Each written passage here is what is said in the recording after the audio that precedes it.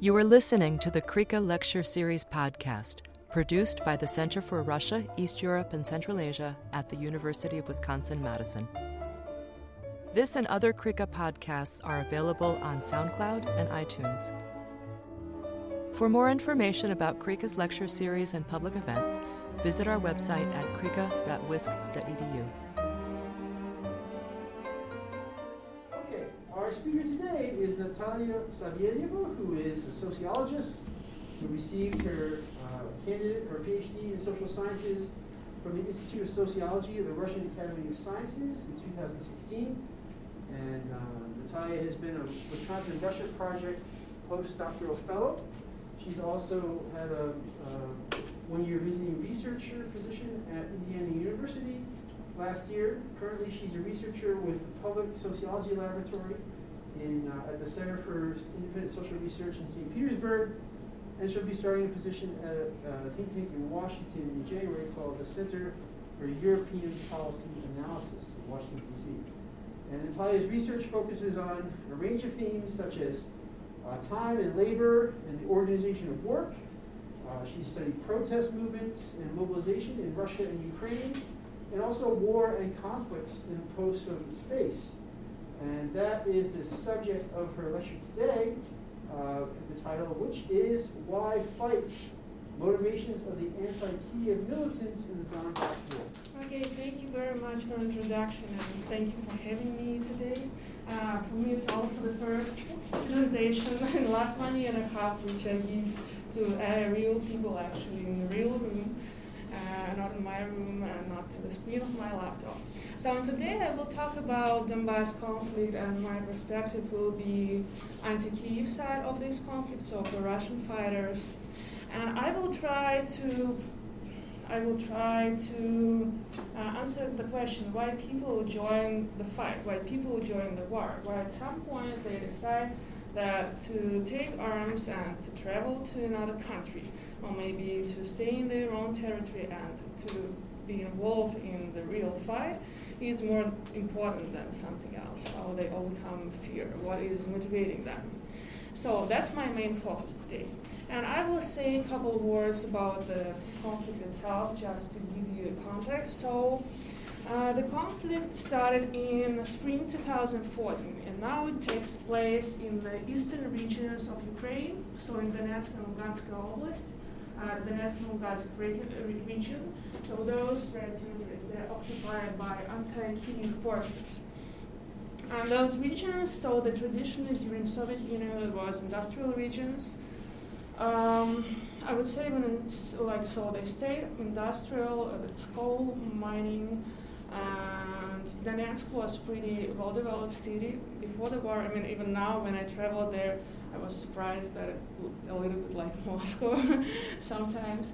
So in those cities, they're pretty far from the center of Ukraine, from Kiev, and they bordered, so those two regions, they bordered with Russia. So here is Russia, and here is Rostov-on-Don, from where you can travel to those regions. So, and before I will start, I will go to this question why people join anti-Kiev armed groups. I want to start with like general description of the situation, because that's actually very important to understand both motivations of people. And yeah, so what is interesting here that this war is a mobilization, anti-Kiev mobilization. That's the pretext and the history which preceded this mobilization was it started in Kiev in 2013 with Euromaidan rallies, when people took the squares to voice their decision to join European Union. And they wanted that President Yanukovych to sign an agreement with the European Union. And there was just huge and mass rallies. I don't know, maybe some of you followed that. And they started at early autumn in 2013. Then a lot of people came to the main square, to Maidan Square in Kiev, and there was a camp there. And the level of violence was not like this. So there was some clashes from time to time, but At the beginning of the 2014, the huge clashes between Maidan supporters and police started. And that was a sort of turning point for the opposite movement, which is called themselves anti-Maidan movement. So at the beginning, there was just people who were mostly paid by Party of Regions, so that's the ex-president of Ukraine party, to travel to Maidan and just to fight with those people.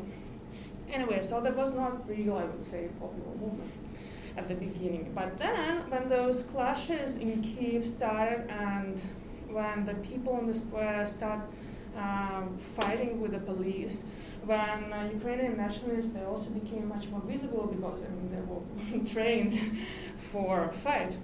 So at that point, anti-Maidan, which took place mostly in the western regions of Ukraine. So in Donbass, it was like the strongest movement, I would say, but there was also Kharkov and Odessa, where more and more people just started participating in anti-Maidan rallies. And those people say like, no, we don't want Europe. We don't want what Maidan want. We against those people. We want our president and we want friendship with Russia. So we don't want any friendship with Europe. Europe is underdeveloped, whatever, territory. Russia is great, so we want to be with Russia. And that was like a sort of major contradiction between those movements because they just wanted the completely opposite things. So, and then after the beginning of 2014, the events, they just started developing very, very fast. So there was clashes in Kyiv. So you can see some pictures that just looked really horrible. There were shootings. A lot of people were killed, and still, there is still, investigation is still like continuing. It's not clear who killed those people, but a lot of people also, they just died during those fights, and some like European police and Berkut, that's a special forces, they were attacked by protesters, so they also have some injuries and bruises, and that's important that those Berkut guys, they were from Donbass, many of them were from Donbass. So then, the very important, Yanukovych left. He escaped to Russia, and he stopped being a president of Ukraine, which was also not very optimistic development for eastern regions, because traditionally eastern regions supported more pro-Russian political forces in Ukraine. So Yanukovych was like a Donetsk and Lugansk president, right? Then there was a fight. Then Crimea happened.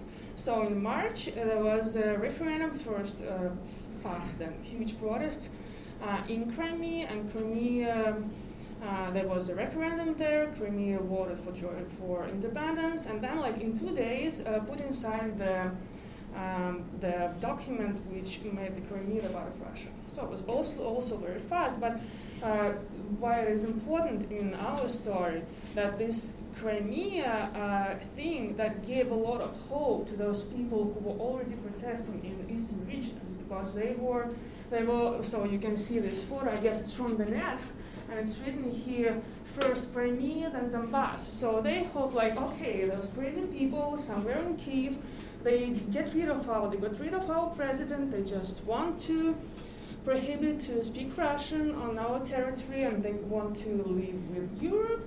Okay, we don't want that. So please, maybe we can join Russia too, or maybe we can at least be independent. And so in Donetsk and Lugansk Oblast, they also organized their own referendum later, and a lot of people who participated, at least based on official data, a lot of people who participated in this referendum, they also voted for independence of those territories. Then, so in March, the new president of Ukraine, Petro Poroshenko, he announced an anti-terroristic operation, which basically meant that those anti-Maidan people who at that moment they took all the administrative buildings, there was huge rallies, they took over police buildings,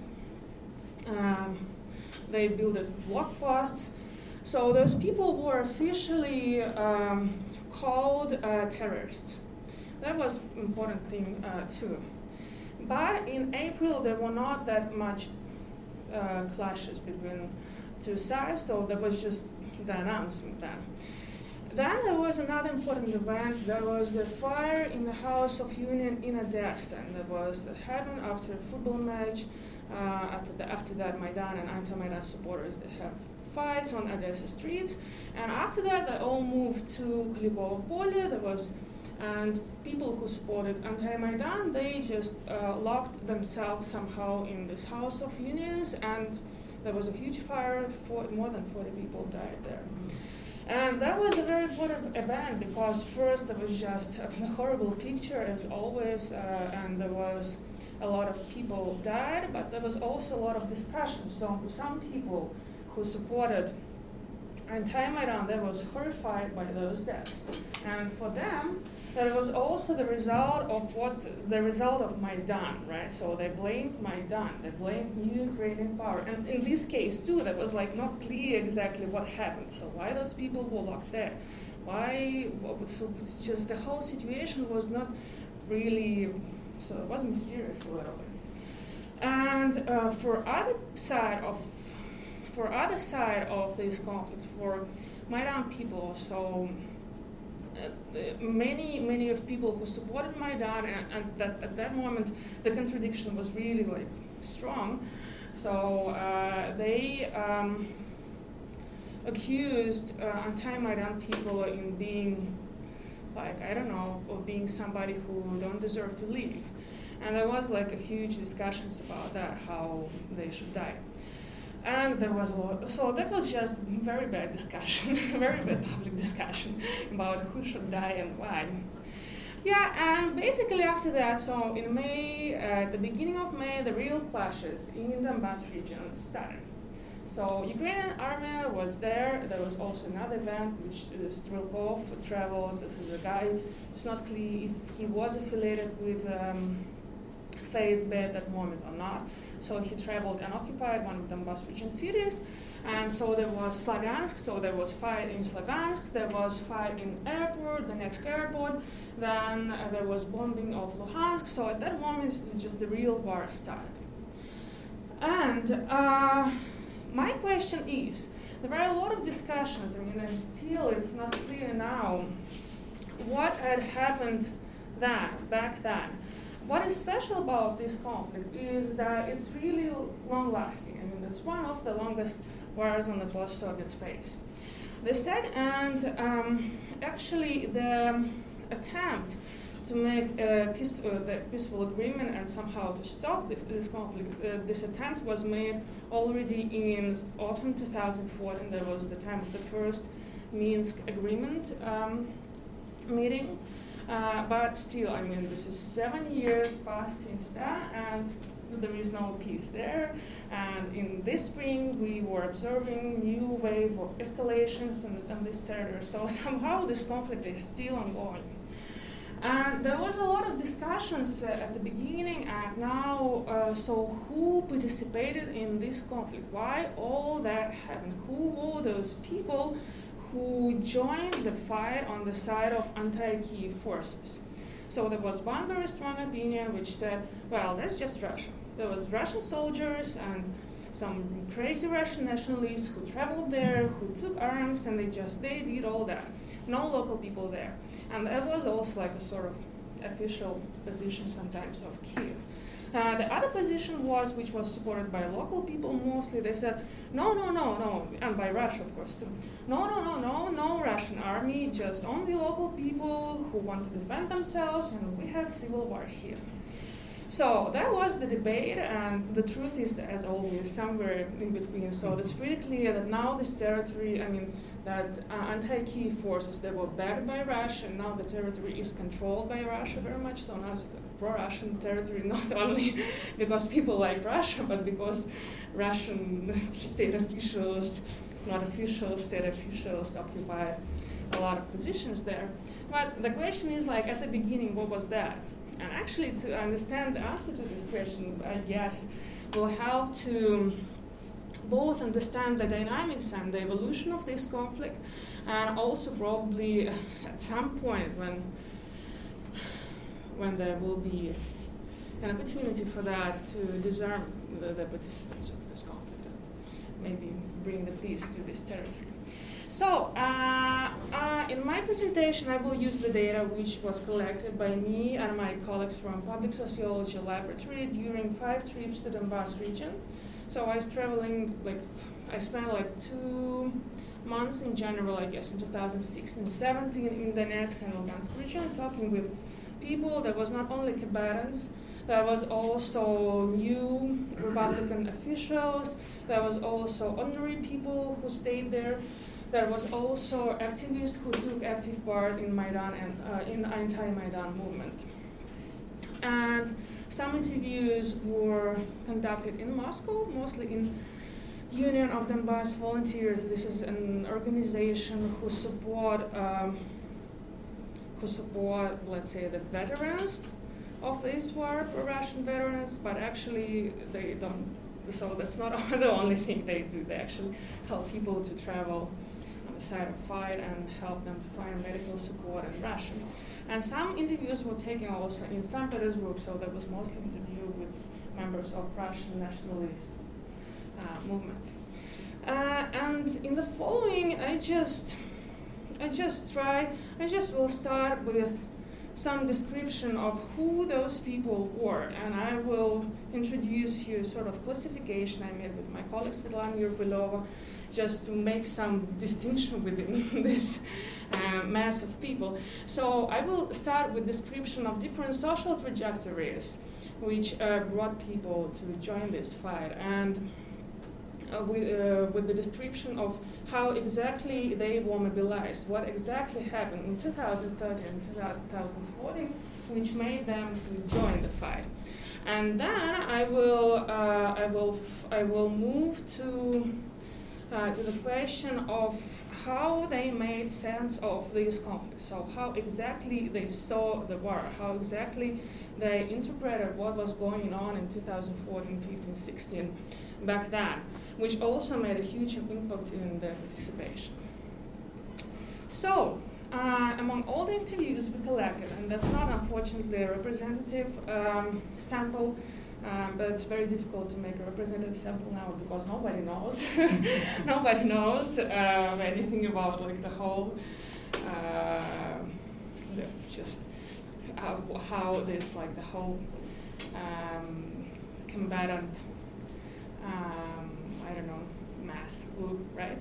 So the most of interviews were conducted in Donbass with Donbass citizens, so that's just the half of the interviews I will be talking about today. Some interviews were conducted with Russian citizens, and there were a few interviews were conducted with people who traveled to Donbass from other regions of Ukraine. So that was some eastern regions like Kharkov or Odessa, but there was also some western regions and Kyiv. So in these non-Donbass regions, we have people from one person from one region, I guess. And so those people who joined armed groups from Donbass, Russia, or non-Donbass regions, we can divide them, they divided them into 5 groups based on the trajectory of mobilization and on their social characteristics, who they are. So those local people who were in Donbass, who was living in Donbass at the moment of the start of the fight, I divided into 2 groups that's involving localists and distracted outcasts. So the first group is more well-off citizens, the second is less privileged. The people from Russia, they made the majority of this category of adventurous ideologists and the majority of the people whom I call nationalist terrorists, and non-Donbass people, so now they're all in this category of inspired sympathizers. And now I will speak in details about those 5 groups. No, first I want to show you just different, description of the whole sample. So the most of those people, and this is actually looks true. If we look at all combatants who took part, we don't know a lot about the whole all combatants, but we know that most of them, and this is pretty interesting, so they were over 35 years old, and in our sample you can see the same. And what is interesting in our sample is that many people actually they have high education, so they're educated, and many of them actually wasn't employed, so they were working at the time of the beginning of the conflict, and a lot of them actually they were like not some kind of poor thugs, but they were like really well-off people. But the majority of them were male, so there were only like few females in our sample. So Donbass, who joined the war and why from Donbass region? So first, that was well-off Donbass citizens. Usually they were educated, so usually it was people with high education or people with at least средняя специальная vocational education, vocational secondary education. But anyway, I mean, and before the war, they had stable jobs. Usually, they had families and they had stable incomes. And what is interesting about that group, that they joined not the fight, but anti-Maidan movement, like during the first stages, so much earlier than the fight started. So they joined anti-Maidan movement in early spring 2014. And they were actively participated first in rallies, then in occupation of buildings, administrative buildings. Then they start patrolling the streets. Then they built block posts. So they were a sort of active participant of the movement before the war before the violent clashes started. So, and for them, this like movement from participation in the pre-war activities to participation in war activities was a sort of like natural move. I mean, at some point they just found themselves in armed groups because they were in those armed groups with those people, the same people with whom they participated in rallies, patrolling the streets, whatever. So they joined armed groups before armed groups became armed groups, something like that. Yeah.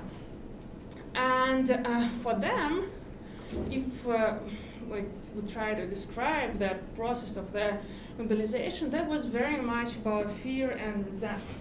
So how they saw the events which happened in Ukraine. So for them, what happened there in Kyiv was a lot of violence, nationalists, Ukrainian nationalists who hate Russians, who want them to stop speaking Russian language, who are going to come and kill them, actually. And they don't have Yanukovych anymore, who was their president, because he just left. I mean, many of them hated Yanukovych, but they just felt that this is our guy, and he will protect us. And he is representing our position, our voice. So no Yanukovych. And they felt more and more alienated from this new Ukrainian state and more frightened. So all those events, like the fire in the House of Union, the clashes in Kyiv, then other events which happened. I mean, there was also a lot of rumors that trains of friendship is traveling to Donbass and nationalists are coming to kill Donbass people. So that just make them more and more feared, more and more estranged, and more disappointed with the situation. So they just, at some point, they just less and less saw themselves as citizens of Ukraine because nobody represented them anymore. Because they never agreed with the Maidan claims, because they just never agreed with Maidan in general. The second, and what is important about them, so they didn't have any predispositions to join violent events. I mean, they didn't have any political experience before. Some of them had a mandatory army service, but they never participated in a real fight. So they're just ordinary citizens, I would say. The other group, which is pretty small, there was also Donbass citizens, but there was unprivileged citizens. So they were much more poor. They were usually uneducated. They was working in construction, And they mobilized much later than this first category of people. So basically they were observing these anti-Maidan rallies, but they never took part in them because they just, I don't care what's going on there. That's not my business. That's okay. And here is a quotation from the interview with one of the guys, and he's describing the city. So he was living in Slaviansk. And Slaviansk was occupied by Strelkov and his 50 armed people at the end of March. And the situation is the beginning of May. So he's living in the city, occupied by some armed guys who came from Russia for 2 months now. And he's like, yeah, I was okay. I mean, those people, they were okay. They just was walking around. They was nice. I didn't care. I had my family, I had to feed my family, my daughter was born, I was working, everything was okay. I didn't care. Yes, something was going on in Kyiv, but in Kyiv, crazy people live, what do you want? Something was going on in Donetsk, but that's only people who have nothing to do in their life, participate in all those protests and occupy buildings. So I just lived my life. And he, as well as other outcasts, he just joined armed groups, at the moment when, literally he was under attack. So literally the bomb falls 10 meters from you, and it's just, oh my God, yes, war started. I have to join. And they joined also because they didn't have any other options, right? So the fight was around them, the war was around them. They didn't have any economic capital to move, to leave the territory.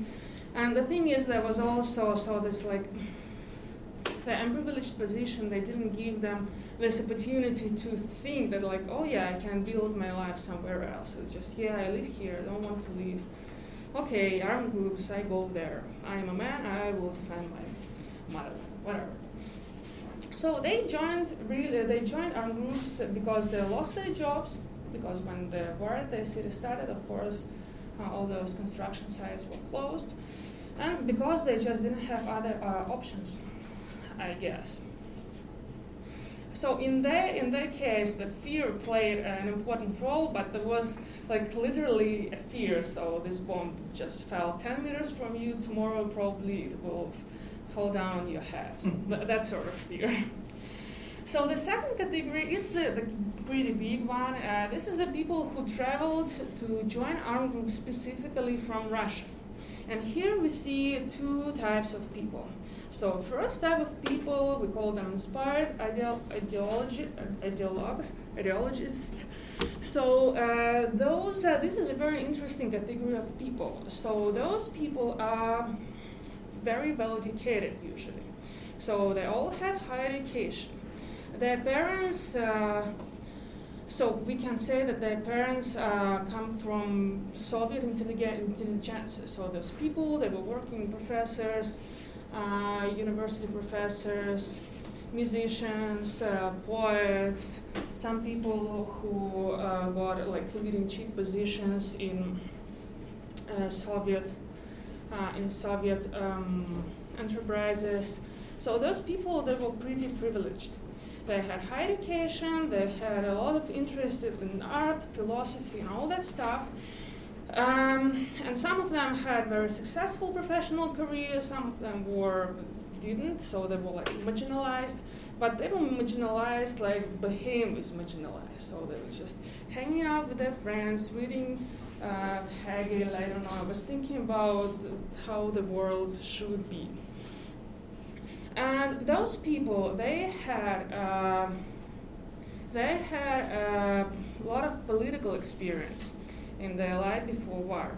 So many of them were participating in National Bolshevik Party. This is one of pretty radical oppositionist party in Russia. I mean, it does not exist anymore.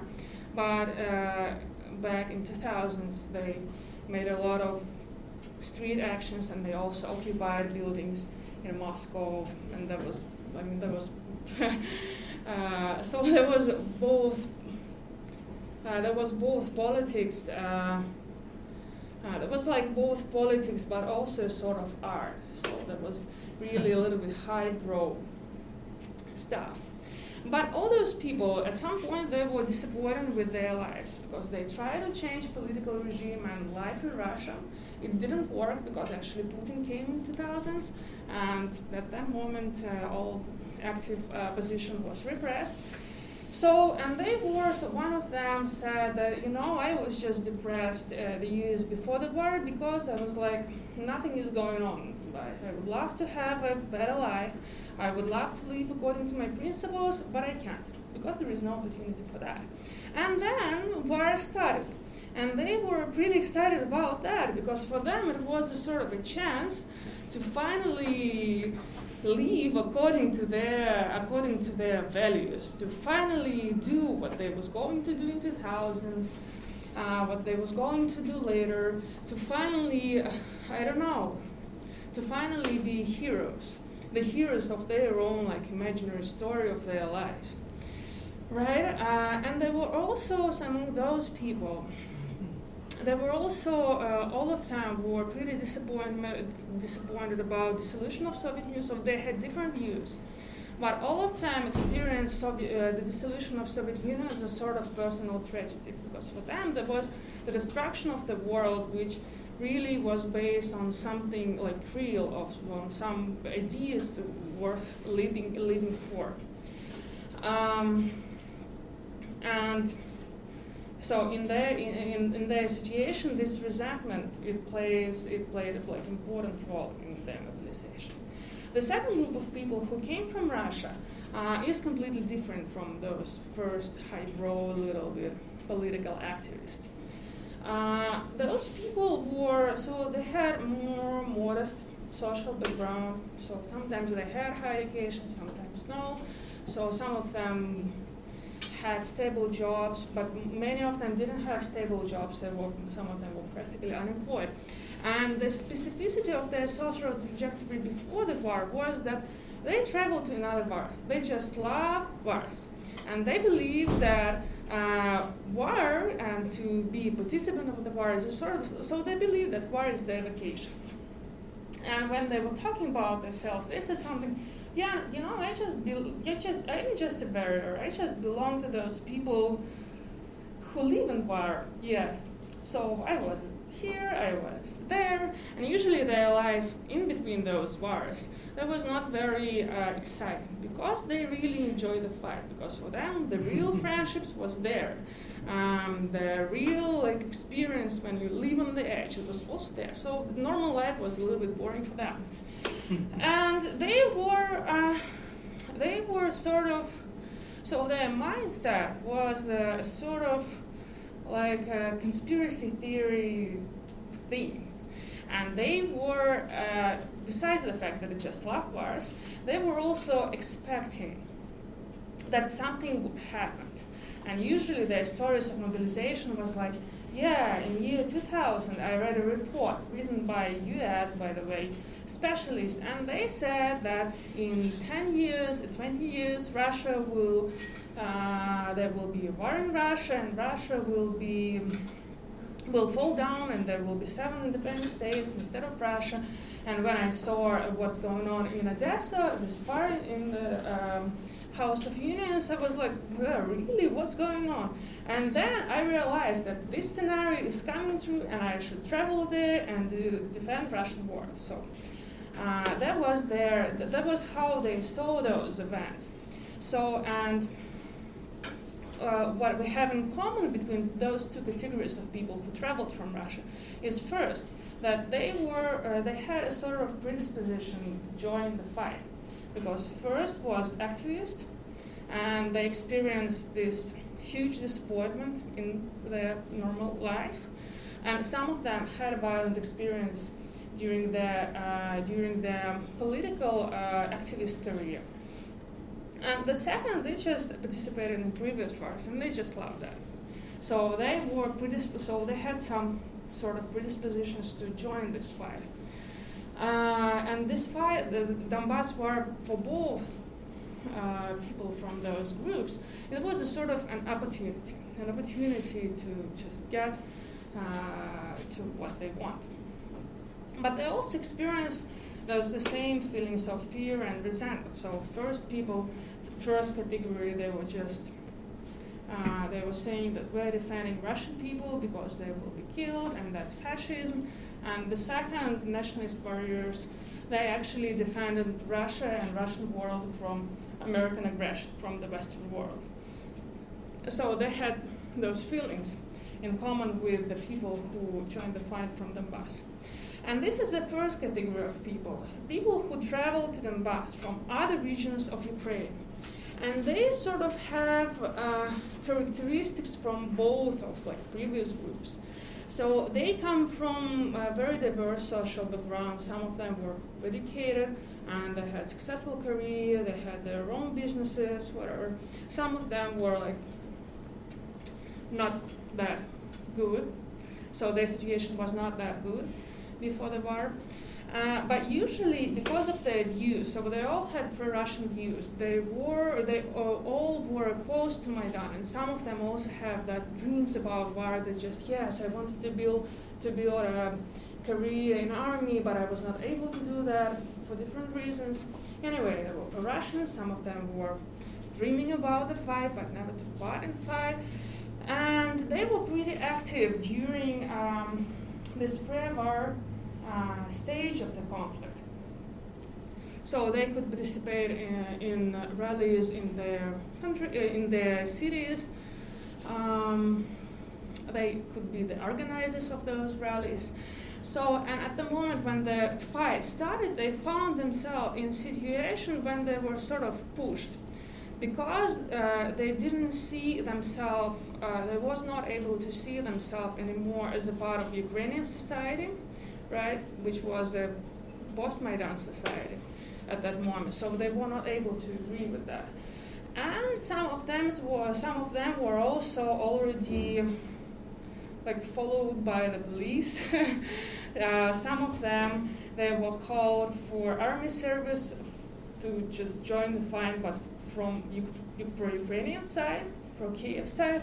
So, and basically they had this choice. They was not able to stay in their hometowns. So they could either immigrate to Russia or they could go to Donbass, and they prefer to go to Donbass and join the fight there. So yeah, as I said, those people, they just have something in common with two previous groups, but they also have those, say, push factors. So they were in a situation then they have to make a choice about what they will have to leave. They were forced to leave their hometowns, and they just had to make a choice. If they join armed groups, or if they just become immigrants somewhere else. So what we see here, if we compare all those groups.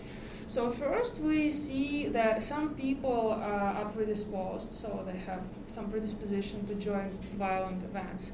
And some people are more pushed, so those people who live in Ukraine or those people who live in Donbass territory, so they were definitely much more pushed by the circumstances around them to join the fight, so they just were in a different situation. But those people who were traveling from Russia somehow, I mean, that's not surprising, right? That's just, I guess, pretty obvious conclusion. So, but if you travel to a site of fight from some other country, you should have something, not just, be outraged by what's going on there. You should have something else, right? Something which will make you actually to make this decision to reorganize your life and to go there. And for those people who traveled from Russia, for many of them, most of them, there was a sort of, so they traveled there for some time, sort of vocational fight. I don't know how to say that, right? So many of them spent quite a lot of time in Donbass, but anyway, they always had this feeling that I can come back to my normal life. I can come back home to Moscow, St. Petersburg, and just continue that. What is interesting that what unites all those people, what is they have in common, that from the point of view of emotions, they all have very similar emotions. There's just fear. Whomever it is, Banderists, Maidan nationalists, Ukrainian nationalists, or US, or the West, will come and destroy us, will come and kill us, will come and enslave us. That's the fear. And resentment. And this resentment would be about different things. So those Maidan people get rid of our president and they want to impose us some new order. We don't want to live this way. Oh, this is like the Western world occupied Ukraine, and now they want to destroy our perfect Russian world. But anyway, that's sort of upset about this reversal of social order. And what is also interesting, I think that this is partly probably maybe the problem of the data we collected, or maybe that's just the problem of the sample. But I think that anyway it's really interesting that we don't see a lot of economic incentives, at least with like those people we interviewed. So many of them just said, okay, I just invested my own money, I bought the ticket, I traveled. Like, okay, I had a business, but I decided to join. So they didn't expect any remuneration for that. But as I said, which was important, especially for those people, for local people who joined, is that they didn't expect that this war will last for such a long time. They expected a sort of Crimean scenario. So that just, oh yeah, we just will do something for 1 month or 2 months and then everything will be over. So that was not true. But that's not a whole story, right? Because if we will think about that, okay, there is a war in Ukraine. Well, okay, there is Ukrainian army who is trying to kill some people who live in Donbass. Okay, so I live in Moscow. Why do I care? Why do I just travel to this Donbass and will risk my life and will try to save some Russian world? So why would I do that, right? And the same is with fear, and that was very deep. I remember all those debates like in 2014. Why those people who lived in Donbass start occupying the building, why they start patrolling the streets, why they try to find weapons to defend themselves, because the other side said like, well, but there was no threat. I mean, if they would not start doing all that stuff, probably there will be no war. So why everybody was so afraid, right? Mm-hmm. And this resentment, where does it come from? Because like often if we look at studies of wars, we will see that so here both people who traveled from Russia and who lived in Donbass, they experienced their resentment in sort of a little bit in advance, right? So yeah, Yanukovych left Ukraine, but the world is still more or less the same, right? It's just a few months after all that stuff. So everything is just a mess. You don't know. Maybe everything will be okay. You can think about it like this. Or in case of those Russian warriors who traveled from Russia, like, okay, why Russian world is under attack? Why is that? Why? So why did they try? Why they were motivated by all that? So and I'm moving to this part where we'll try to explain how those people made sense of war, because actually their stories which they had in their heads and the way they explained all those events to themselves and to other people, they amplify a lot, both fear and resentment. So I analyzed the interviews, the narratives of all those people, and there are three sort of ideal types of stories about what is going on. And those narratives, they belong more or less to three separate groups. So the first one to those well-off Donbass citizens, and this is the narrative of the unfinished war. The second narrative is about the streams of Novorossiya. This narrative belongs to Russian activists who traveled to Donbass. And the third narrative, the Russian world needs you, belong to those nationalist warriors who also traveled to Russia. And I will just shortly describe all those narratives. So what is interesting about all those stories? So they are stories, right? They have a plot, they have enemies and good guys and bad guys. They had a conflict, they had the explanation of the conflict. Those stories are very dramatic. And those stories, there is an apocalyptic mode of narration, right? So those are the stories about the end of the world. If you will not stop something, what's going on, the evil, the world, your world will end. But all those stories told by representatives of different groups of combatants, they all organized about the similar vocabulary. So they all use the same categories. And this is basically Russian world, Western world, Novorossiya, and Great Patriotic War. So this is like three main,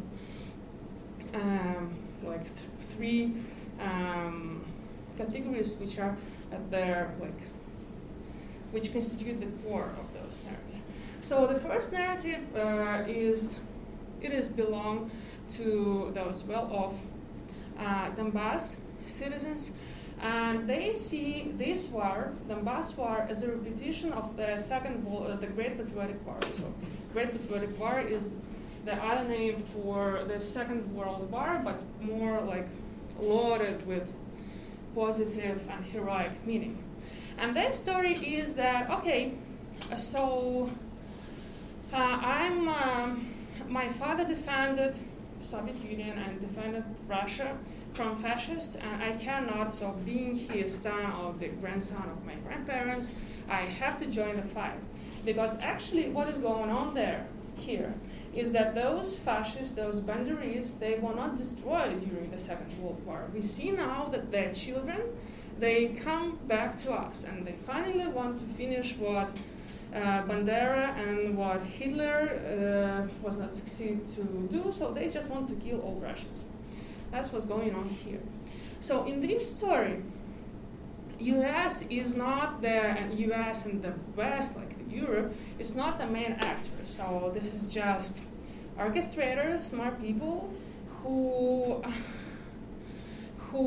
help those bad Ukrainian fascists in their fight against Russian people. And in this narrative, Novorossiya and Russian world, those very important categories also used by Putin and some Russian state officials to talk about this conflict. So for them, Novorossiya is a sort of representation of this old Soviet idea of the friendship of nations, when all people live together friendly, and they use Novorossiya to articulate the vision of the future of so how this conflict can be resolved. So for them, Novorossiya is Ukraine in its new capacity, some way to overcome the contradiction, some way a way out from the conflict. Right? The second narrative belongs to those nationalist warriors who came from Russia.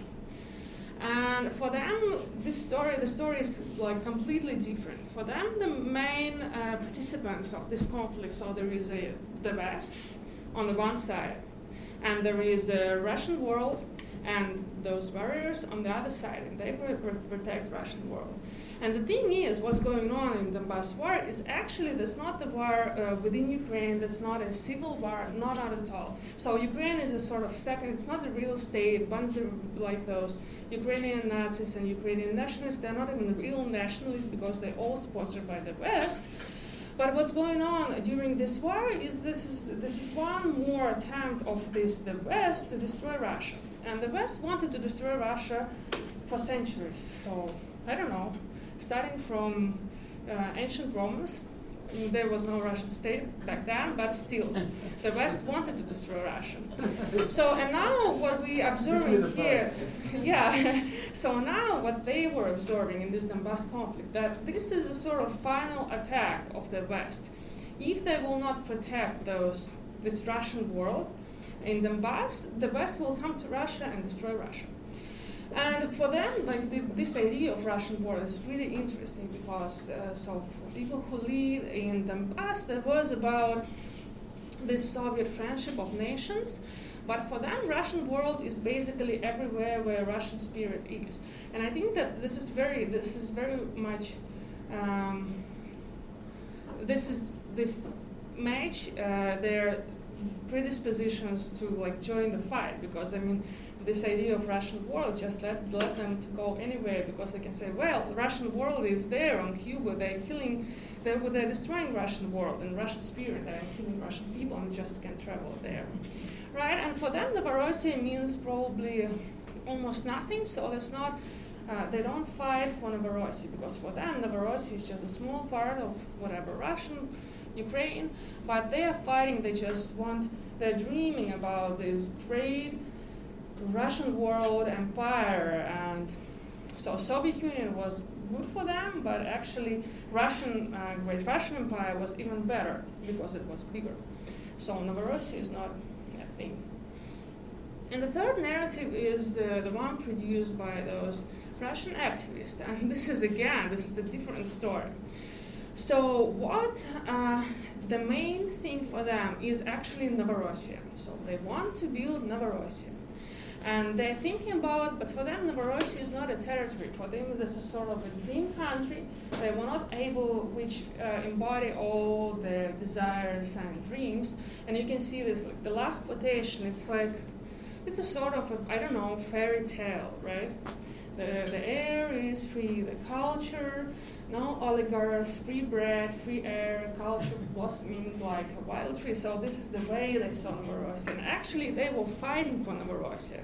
For them, their motivation was like, we want to build something perfect, not in Russia because Putin is there and don't let us do that, but we can go to Donbass, right, and to do it there. And for them, so for those Donbass citizens, the war was something which, Great Patriotic War, Second World War, was something which repeats itself during the current conflict, right? They were literally saying what is going on now is just a continuation of the Second World War. And for those people, the Second World War cannot be repeated because these glorious times, they just ended. They're in the past. And the whole tragedy of their life is that they were not able to take part in all that, right? So they were just hearing the stories of these great events from their grandparents and from all those old people around them, but nothing interesting was going on around them during their life. And then, Donbass conflict. Here it is. Yes. So we can see here that there are different narratives, and within those narratives, the fear and resentment, it just amplify themselves, right? Because you don't just fight with some Ukrainian citizens, but you fight with the people who are actually the children of Soviet fascists, right? Who was trying to kill your grandparents, and this time they came for you. You're not fighting with, so in the second case, you see the fight not just within Ukraine, between Ukrainian citizens or whatever, but you see this global fight between the Russian world and the West. And the stakes are really high because if Donbass will lose, the Russian world will be destroyed. And of course, those people, they didn't want that. So those narratives, they amplify everything. They amplify those motivations and made this war really worth fighting. And I guess my time is almost over, and just want to make a final remark. The thing which I'm still thinking about, but as a sort of interest, it seems interesting for me.